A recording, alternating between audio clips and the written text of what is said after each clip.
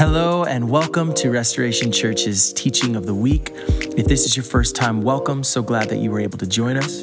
If you'd like to listen to past teachings or to learn a little bit more about restoration, you can go to restorationaz.org. And with that said, we hope you enjoy this week's teaching from Landon Myers. Let's talk about Moses and Exodus. If you have a Bible, Exodus chapter 32, verse 1. We read this. When the people, Israel, this nation, saw that Moses delayed in coming down from the mountain, they gathered around Aaron and said to him, "Come make us a god who will go before us, because this Moses, the man who brought us up from the land of Egypt, we don't know what has happened to him." If you've not been with us throughout the series, to catch you up quickly, God's people were in Egypt where they were provided for. God used Egypt to miraculously provide for his family, his people, until they actually spent 400 years in oppression and abuse and slavery in Egypt. And so they cry out to Yahweh God. Our God hears the cries of his people, and so he responds and miraculously saves them. They defeat the world power at that time. Natural disasters are organized to benefit just God's people. Seas are separated. Food is provided from the sky. Like God does thing after thing, miracle after miracle to provide for his people. And it lands them in this moment where God provides the 10 commandments, which function like marriage vows. God is committing to be the one true God for his people, and they are committing to follow him and him alone. And so there's this beautiful ceremony saying it's just them two, God and his people, and they will have this beautiful life together in the promised land. God provides it in the form of the 10 commandments. And then God and Moses go up to this summit mountain meeting to go, awesome, the marriage has happened.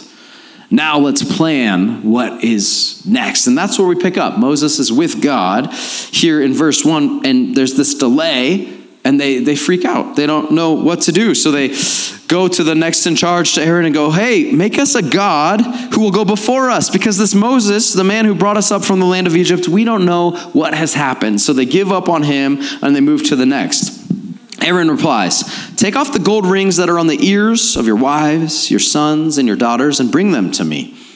Let's pause there for a second. The gold rings that he's speaking of were things we read earlier in Exodus that God had provided for his people, the Israelites, so that they would have tools, materials to build the temple, to build their next life, value, and wealth. God provided for them. And notice what they do with what God had provided for them. With the things God had provided for them, they build another god. And you and I do the same. With the skill sets God has given us, the resources, the opportunities, the relationships, so often we take what God has provided for us, and in a moment of our own uncomfort or unwelcome timing, or we don't like what is happening in that moment, we take what God has provided for us and we utilize that very thing or people or whatever it is, circumstances, to build something else that we think will provide for us better than the God that gave us those things in the first place. So all the people took off the gold rings that were on their ears and brought them to Aaron.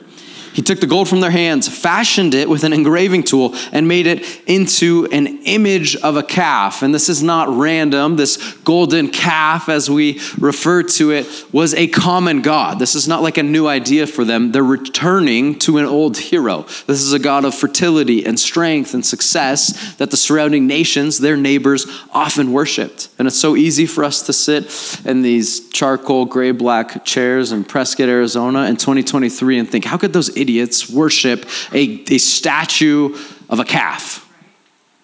But we do the same thing too. It's just not in the shape of a golden calf, but we have gates and garages and security systems that we rely on to protect us, and we have retirement accounts and investment opportunities and career pathways that we really trust to give us what we want, to give purchasing power. We have relationships of people that we depend on as if they were our savior, though we'd never say it that way. Medical systems, political parties, and ideologies that are these things we turn to instead of God, because somewhere we reached a place of discomfort, and in that we don't know how to get through it with our God, so we turn to the next.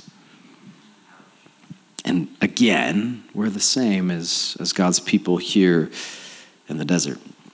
And then it gets worse, which it usually does. Then they look at this golden calf, right? God has performed countless miracles for them to be in this place not very long ago. And here's their memory. They look at the calf and they say, Israel, this is your God who brought you up from the land of Egypt. So in this moment, they not only forget all that God has done, they use what God has provided to build another God to rely on. Then they give credit to this God for what Yahweh God had actually done. And I think that begs the question for us too. What are the things, or who are the people or the organizations or the groups that you frequently give credit to for things only God has done? Because we all have those things. Maybe number one on that list is self, that we give credit to instead of giving credit where credit is due. So not only have they forgotten what God has done, they actually assign credit to someone else. Israel, this is your God who brought you up from the land of Egypt. How quick we are to forget the loving works of God. When Aaron saw this, he kind of tries to remedy this situation. He built an altar before it. Then he made an announcement. There will be a festival to Yahweh tomorrow. He's like blending it all. Early the next morning, they arose, offered burnt offerings, and presented fellowship offerings. The people sat down to eat and drink, then got up to play. The whole got up to play is a really interesting translation piece here. Depending on the translation you use, the picture painted is very different. Eat, drink, and play is basically like a massive music festival in the desert filled with a lot of alcohol and substances and sex. It's like a wild desert sex party. That's what's happening in this moment. Like, get up to play is not an innocent, just like, oh, cool, let's have a little fun party. Invite the kids over and it'll be great. Like, what's happening here is significant. And that's going to matter later. This is not a mild thing because they had just, in essence, got married. They had just said, I do to God. They said yes to this relationship, to this covenant that was supposed to be between these two parties. And then moments later, God disappears for just a little while longer than they wanted. And they turn to a different God that they make out of things God had already provided for them. Why? How do they get to that place that quickly? And I think we, if we're honest, have to ask the question, how do we get to that place that quickly? Because we do. Look again at verse 1. I think the answer's there. When the people saw that Moses, so not even God, but God's representative in this case, delayed. That is the key word. When they saw that he delayed in coming to them. Here's how we can kind of interpret this, I think. Unexpected, uncomfortable, or unwanted timing caused Israel's trust in Yahweh to crumble. Unexpected, uncomfortable, or unwanted timing caused their trust in this God to totally dissolve in a matter of moments.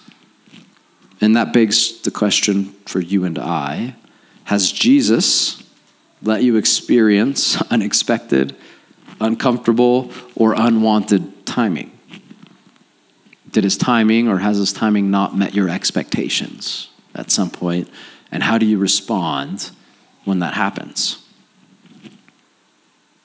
Could be challenges of having children, could be having a child but too soon, could be an opportunity in a career that doesn't pan out when or how you want it to, could be a real estate market swing that forces decisions that are different than you would have made, a retirement account not performing in the timing that you would like it to. There's a whole host of things that could mean, but have you experienced unexpected, unwanted, or uncomfortable timing? Have you considered that maybe God wanted that on purpose? Maybe that's a way to actually draw us nearer to him. Often when we don't like God's timing, we're quickly tempted to do one of two things: grasp for control and try to be like God ourselves, try to take over, or to search for a new God that we perceive as more willing to flex to our desired timing. So if you faced unexpected, unwanted, or uncomfortable timing, have you found in your experience that you do one of those two things? Try to just be God, take control, work harder, put your head down, gain control financially, spatially, emotionally, relationally, in terms of the opportunities, career, whatever it is? Or do you just go look for the next hero, the next God, the next thing to provide? Maybe it's getting distracted, escaping in sex or substances or the next show you'll binge watch. Maybe it's a relationship that you rely on more than or first before God. It could be a variety of things, but often when there's a delay, there's an interruption from what we want, when we want, how we want it, there's a good chance that that leads to our trust in God being broken. There's, I think, another layer to that, though. So not only was there this delay and this timing issue, so they didn't kind of receive the gratification in the moment they wanted it. I think, though, the reason that timing or an unwelcomed, unwanted kind of moment was so significant is because I would make the argument they didn't actually know this God. They had seen him work. They'd seen his miraculous power in their lives and the lives of family and friends. They'd heard stories about him. They had been heard by this God. They'd been saved by this God. They'd been provided for by this God. But they didn't know him deeply and intimately and personally enough that when the timing wasn't what they expected or wanted or were comfortable with, they can endure that knowing, oh, this God will come through. I want to put that series of things up on the screen. They'd been blessed by Yahweh. They'd been saved by Yahweh. They had witnessed the miraculous power of Yahweh. They had been heard by Yahweh. They had been provided for by Yahweh, but they had not known him intimately and personally. If we keep that list up for a minute, can you look at that list and say that those things are true in your life? Have you experienced that from our God? A lot of heads are nodding, which is great news. The bad news of it is this: you can experience all of those things and still not know God intimately and personally. And if you don't know him intimately and personally, when, not if, you experience unwelcomed, unwanted, or uncomfortable timing in any category, you will likely grasp for more control to be like God or find the next hero, the next God to turn to that you perceive will more adequately meet your timing. This past Tuesday, it was raining a lot. Keeps happening. It was also cold. I still don't know where I live, and I'm contemplating moving if this continues because I don't love it. But it was raining a lot. Tuesdays are like typically my busiest day of the week in terms of meetings. So we have a ton of meetings back to back to back. I'm in my third or fourth, and I get a call from my wife, which I ignored, which we have an agreement. If I'm in the middle of meetings and stuff, I'll ignore the first. But if I ever get two calls, drop everything, we'll talk, because that means something needs to happen. So she calls again, 2 times. I answer. Simultaneously, I'm getting multiple texts from my father and my mother. And Chelsea's like, hey, your dad says that we need to pull the kids out of school right now and get everybody home. And I'm like, what happened? And she's like, well, it's raining a lot, and he thinks that the bridge is going to flood and no one's going to be able to get home. And I'm like, it's just barely raining. I mean, I don't like it anymore because we've had so much, although I'm thankful for the moisture.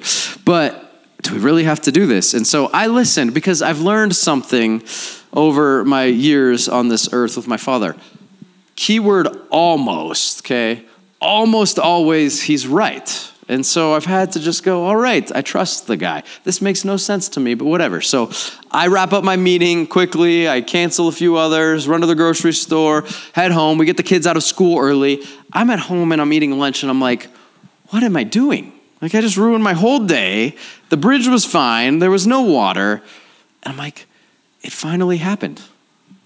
I thought I had another decade or two, but my father is now at that age. That age where like 2 days prior to any potential weather thing, not only is he gonna like hunker down and say, hey, go to Costco and buy half the store, the world's ending, but he's now the PSA guy for like the whole community. You know, like there's that age where any weather, game over. And I'm like, my dad is usually really calm. Like, this is crazy. And I'm sitting there and I'm kind of making fun of him on the phone to him and to my wife. But this is also sort of my public apology to my father because once again, he was right. He was a little delayed in his timing, but hours later, we had friends in our neighborhood that didn't get their kids out of school early, and they could not get back home. Like, that's the one primary way to get to the house, and it was flooded, and the city shut down the bridge, and you couldn't get across. And so I share that to kind of ask this question. Who in your life has earned the right for you to be patient with them? That's another kind of metric or way to think about the quality of your relationships. Are there any people that you've learned to be patient with, to trust, even in moments where maybe it doesn't seem likely or right or to make sense? My father now in my life has earned that right. And then I'd ask the question about Jesus. Like, be honest, get past the, hey, we're in church, so the answer is Jesus. Yay. Do you actually believe, like sincerely, in the everyday stuff of life, that Jesus has earned the right in your life for you to be patient with him when you face unwanted, unwelcomed, or uncomfortable timing? Like, if we're honest, is the answer just a simple yes? Does he have that track record? That's what this comes down to here.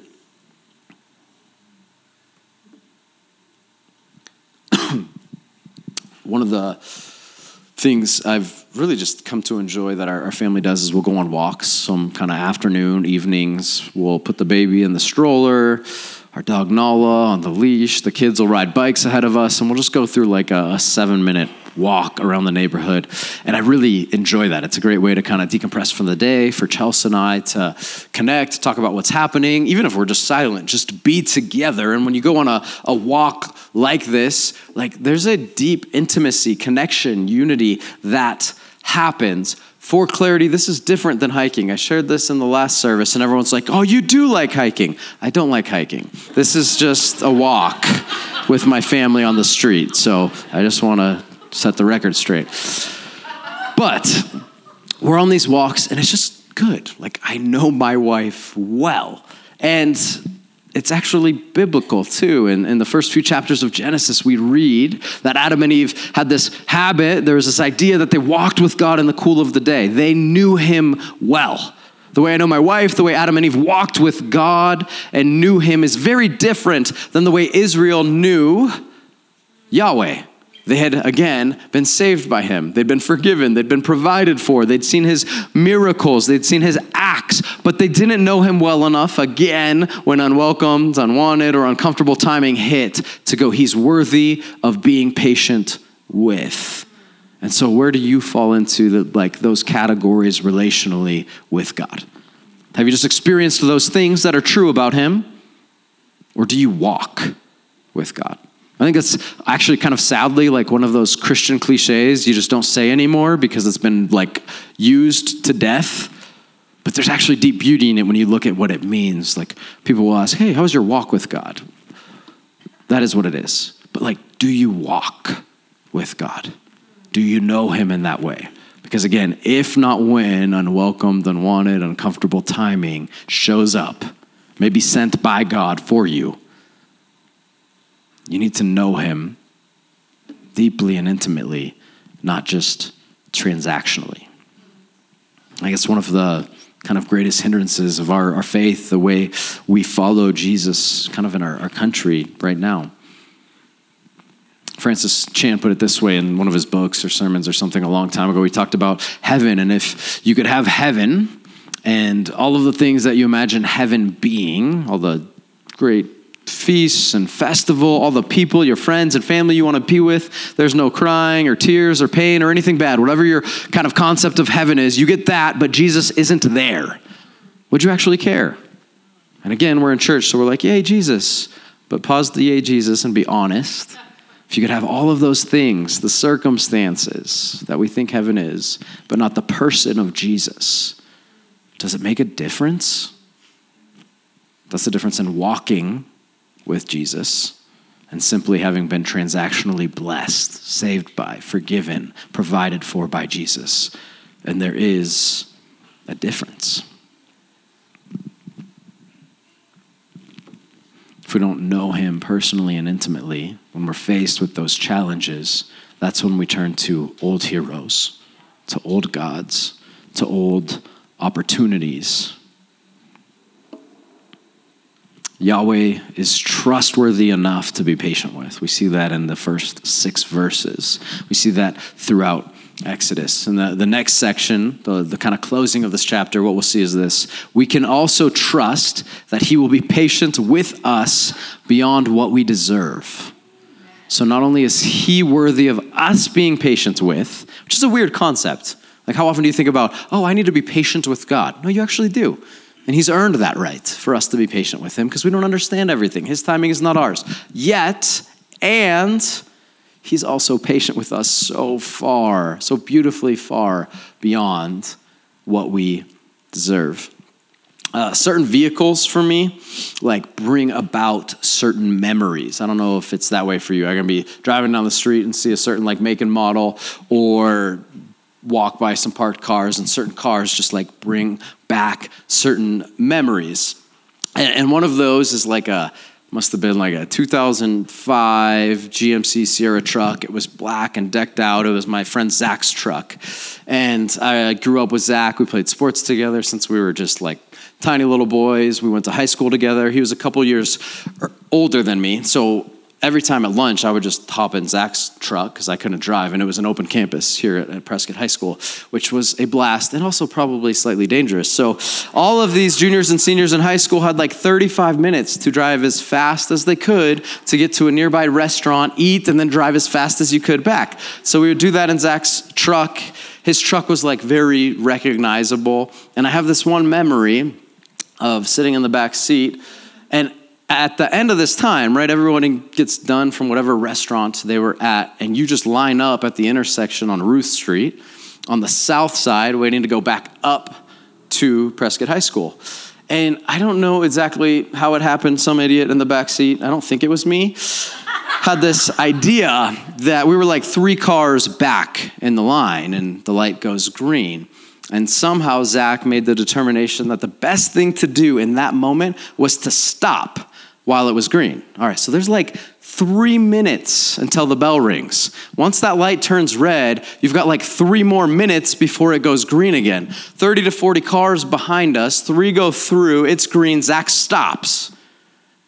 There's high schoolers hanging out of the windows and the backs of the beds of trucks, like yelling and screaming at him to go. The horns are honking, and I have to tell you, it was an unbelievable adrenaline rush. Like, we're sitting there, and like one moment we're like, go, go, go, you just gotta go. And someone else is like, no, don't go. And like we're all changing our minds. Everyone's furious behind us, and we made it so courageously the whole time till it turned yellow. And then we went through. And then we parked. And we had so much time to just casually walk up to the door. And then we just waited there. And it was like this parade of people with their hand out the window and one finger. And with each one, it was like, that was worth it. That was fun. So that was high school and Zach's black truck. So then Zach and I ended up going to college together. He's a few years older, so he drove out to Virginia. My mom and I flew out, got all settled. My mom left, and I still have this image, and more so this smell of Zach's black truck in the parking lot kind of our dorm. And there's, I don't know, probably 100 plus cars in that little parking lot. And Zach's truck was really nice, and I couldn't drive, so we always drove in that. And it just smelled funky. And after a few days, we're like, what is going on here? And so finally, he climbed into the bed of the truck and found that he had forgotten an ice chest from the road trip, like 17 days earlier. And so you could kind of imagine, right? Like melted ice, old lunch meat, cools down at night, heats up during the day, and then repeat for 17 days. It was not good. And so being just the really great roommate that I am, I'm like, hey, that's the problem there. And then I went into our dorm room and said, good luck. So he cleaned it. Today thinking about this, I kid you not, I gagged a little bit because the smell, I just can smell. And so he finally got it cleaned. It still took like one of those smells like a week or so to just get it out of your nose. It was awful. But there's this word and this verse in verse 7. And the idea kind of in the original language was of something irrevocably spoiled. Like no one in their right mind would go be like, hey, that lunch meat, that looks good. I'm a college student, I'm poor, it's like ramen. You would not do that because it is disgusting. It cannot be brought back. You don't touch it. It's over, it's dead. It needs thrown away. Look at verse 7. Here's the idea that we're reading here. Yahweh spoke to Moses. He says, go down at once, for your people you brought up from the land of Egypt have acted corruptly. That word corrupt is the word I'm talking about. It means irrevocably spoiled. That is a powerful combination of words. Irrevocably spoiled, forever ruined, can't be brought back.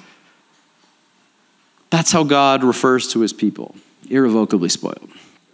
The good news is that is not the end, though. While every one of us have been irrevocably spoiled, Jesus has a beautiful habit of taking what is irrevocably spoiled and miraculously bringing it back to life. And so something that actually was truly, really irrevocably spoiled, he brings forgiveness and he breathes life into it, and he's faithful when his people are not, just like he's faithful when we are not. And so my encouragement to you today is if you find yourself in the midst of something that is, maybe not seemingly, but actually is irrevocably spoiled. It could be a host of things. You know what it is. Don't give up on that. God will provide wisdom and insight. But again, he has a pattern, a habit of taking what is irrevocably spoiled and breathing life back into it when it seems like that was never possible. Look at verse 7 again. Yahweh spoke to Moses, go down at once. There's some important details here. For your people you brought up from the land of Egypt have acted corruptly. Do you notice what God did here? For 31 chapters, he's like, these are my people, and I saved them, and I did all these miracles. Like, it was my story and my glory. That's what God was saying. And all of a sudden, they're having their crazy desert party, and he's like, hey, Moses, your people that you brought out of Egypt are doing this. It's like I remember this time my son, he is pretty incredible. He can build anything. And he was just so into playing in his bedroom that's carpeted, that matters. And he was playing, and he was so into what he was playing for a few weeks that he just naturally understood it would be way too much effort and take too much time to take the literal 7 steps from his door through the bathroom door to the toilet. And he just found a corner. And he was like, oh, you know what? This corner works just as good. And one day, my sister was there, and she's like, hey, Ellis is just peeing in the corner. And so I looked at my wife and I said, do you see what your son is doing? Realistically, I pull that card a lot, but anything bad that probably happens should be, it's my son or my children. It's kind of funny, but God is, and I'm going to use this word I think matters kind of theologically here. God is toying with the idea of disowning his people. He goes, hey, Moses, your people that you brought up, that actually matters. Now, he doesn't follow through with it, but he's mad. He's angry, and rightfully so. We can kind of just go, oh, they just are doing this thing. No, that's why I bring up the crazy, wild desert sex party that's happening. They had just committed to one another. A covenant had been formed. There was a wedding ceremony, and they both said yes. They both said, I do. They said, here's the vision. And then it's as if they go on their honeymoon of sorts, and God's planning the whole reality. It'd be like a couple going on their honeymoon, and one of them going out to get groceries, and then coming back to find out that their spouse brought an ex over and was having sex with them while they went out to get groceries. Like, this isn't a small little thing. This is significant in this moment. It is a deep faithlessness and betrayal. And so God goes, hey, your people. Let's continue to read here. Go down at once, for your people you brought up from the land of Egypt have acted corruptly. They have quickly, notice time, they quickly turned from the way I commanded them. They have made for themselves an image of a calf. They have bowed down to it, sacrificed to it, and said, Israel, this is your God who brought you up from the land of Egypt. As a reminder, they took the things God had provided for them. Out of those things, they built another God to worship and pursue, like we are prone to do as well. Yahweh also said to Moses, I have seen this people, meaning I know them, though they don't know him. And they are indeed a stiff-necked people.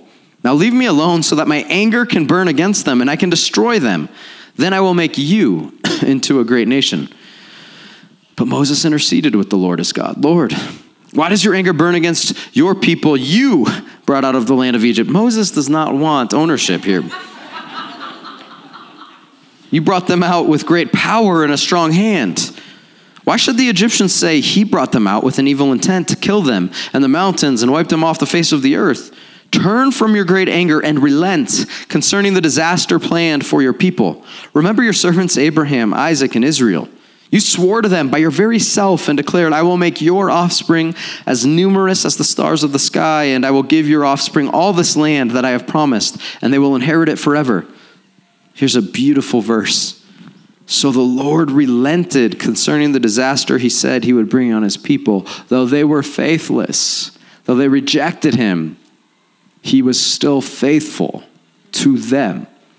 God will be patient with each of you, with me, way beyond the amount of patience we deserve. Not only has he earned the right for us to be patient with him when we come across unwelcomed or unwanted or uncomfortable timing, but when we don't deserve it at all, he is absurdly, beautifully patient with us.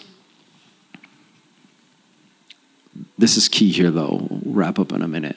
That does not mean that there aren't consequences for sin. Relationally, God forgives fully. In terms of our salvation, this is not about that. Like, God is faithful to us. He will do whatever it takes to love us and win us and be there for us. That will not end. That will have no end. He is always victorious in that. But that does not mean that our decisions don't have ramifications. And we see that here. We continue to read. Then Moses turned and went down the mountain with the 2 tablets of the testimony in his hands. They were inscribed on both sides, inscribed front and back. The tablets were the work of God, and the writing was God's writing engraved on the tablets. That means they're important. God himself wrote these, right? When Joshua heard the sound of the people as they shouted, he said to Moses, there is a sound of war in the camp. And Moses replied, don't be so innocent. It's not the sound of a victory cry or the sound of a cry of defeat. I hear the sound of singing. As he approached the camp and saw the calf and the dancing, Moses became enraged and threw the tablets out of his hands, smashing them at the base of the mountain. God himself wrote on these tablets. I've stood on this stage many different times officiating a wedding between 2 people. And when that gets done, there's a ceremony. We go somewhere in the back, and there's witnesses, and they sign, and I sign 2 copies. What is happening here in this moment is the equivalent of taking that marriage certificate that then needs to be sent to make it official and just ripping it in half, saying this covenant is broken. Notice, though, even after all of the speech he gave to God, Moses does this. God doesn't. The covenant is broken of sorts. Moses is enraged. He takes the calf they had made, burned it up, and ground it to powder. That is an expensive mistake. He scattered the powder over the surface of the water and forced the Israelites to drink the water. Then Moses asked Aaron, what did these people do to you that you have led them into such a grave sin? Do not be enraged, my Lord, Aaron replied. He's the one that's supposed to be good with words. You yourself know that the people are intent on evil. They said to me, make us a god who will go before us, because this Moses, the man who brought us up from the land of Egypt, we don't know what has happened to him. So I said to them, whoever has gold, take it off, and they gave it to me. When I threw it into the fire, out came this calf. Just happened. But if you remember not long ago, he carved the calf out. Like his story has changed.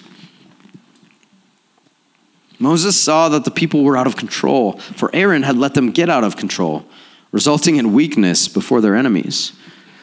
And Moses stood at the camp's entrance and said, this is going to be really, really harsh. It is harsh and it sounds harsh. Moses stood at the camp's entrance and said, whoever is for the Lord, come to me. And all the Levites gathered around him. He told them, this is what the Lord, the God of Israel, says. Every man fasten his sword to his side, go back and forth through the camp from entrance to entrance, and each of you kill his brother, his friend, and his neighbor. The Levites did as Moses commanded, and about 3,000 men fell dead that day among the people. Afterward, Moses said, today you have been dedicated to the Lord, since each man went against his son and his brother. Therefore, you have brought a blessing on yourselves today. That sounds awful and horrendous and like God is just this terrible person, but there's a few key things we need to see there. They didn't kill every brother and neighbor and friend. 3,000 was actually a very, very, very small percentage of how big this nation was. And this wasn't just some innocent dance party where they got up to play. They had just made these vows. They were to be God's people, and he was to be their God, and it was to be just them, and he was making all of these beautiful plans to give them this land and life and everything that was to be good. And in the midst of that, they reject him, and they choose to cheat with another god. Again, the equivalent that comes to mind is a brand new couple being on their honeymoon. While one leaves for a short time, the other brings along their ex that they brought to have sex with there in that room. Now, would it make sense, even if the one spouse forgives in that case, to be like, hey, it's all good. We'll just move forward. Let that ex just stay next door? No.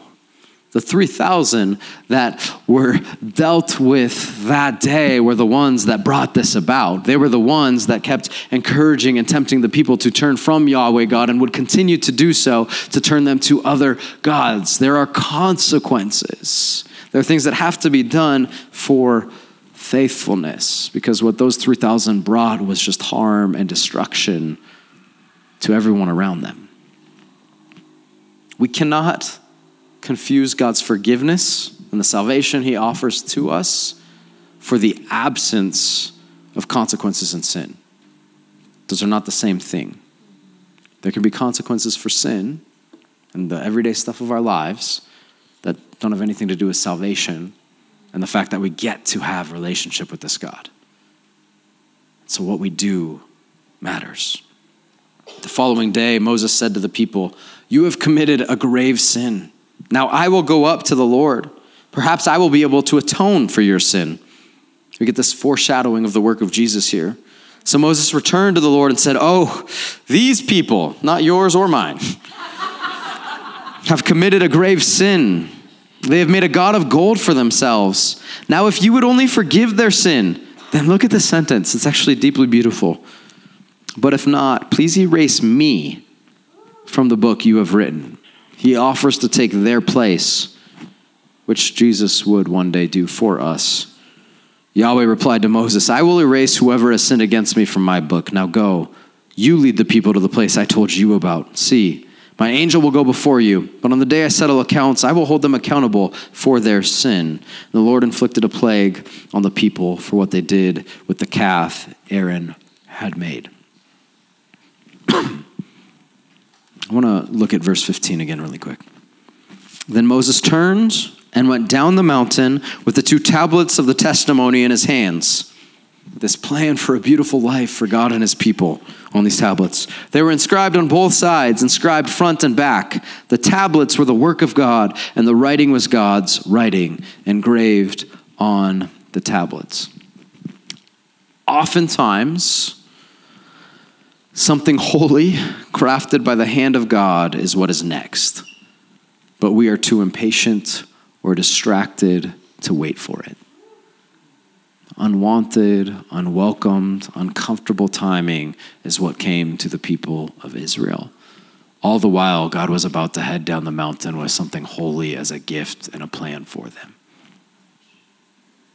Is it possible? I'm not saying it's a guarantee. It's not a promise, but is it possible that something holy is on the other side of the patience God is asking from us? Close with these two things we'll put on the screen. Without the presence of God, meaning the type of relationship where you walk with God, not just a transactional relationship. Without the presence of God actively in our lives, when we are faced with timing in our lives that is unexpected, unwanted, or uncomfortable, we will demand the presence of another God, another opportunity, another distraction, who will fail us at best, use us for sure, and most likely abuse us in the end. That person, that thing, that ideology, that group might seem to meet the timing we want in that moment better. But in the end, it will always be far, far worse and far, far more costly than patience with Jesus, who has earned the right for us to be patient with him and that we can trust will be patient with us. Let's pray. Jesus, I thank you again for the good God you are. That you are patient with us when we do not deserve it at all. And that we can be patient with you when we don't understand your good and perfect timing, when it doesn't fit our timeline, when it isn't what we want or expect or are comfortable with. Help us to do that. We need your help. We want to trust you, and we're just often not good at it. Lead us. Thank you for your love. In Jesus' name, amen. Thanks for joining us. Once again, we are Restoration Church in beautiful Prescott, Arizona, and we are so thankful that you were able to tune in. If this is your first time, welcome. Jump over to restorationaz.org to listen to past teachings or to learn a little bit more about who we are and what we're about. If you have questions or if you'd like to connect with us, go ahead and hit that contact tab. We'd love to connect with you. And until next time, remember, Jesus is the only one who is trustworthy always, no matter the moment. So press on as we continue to practice the way of Jesus.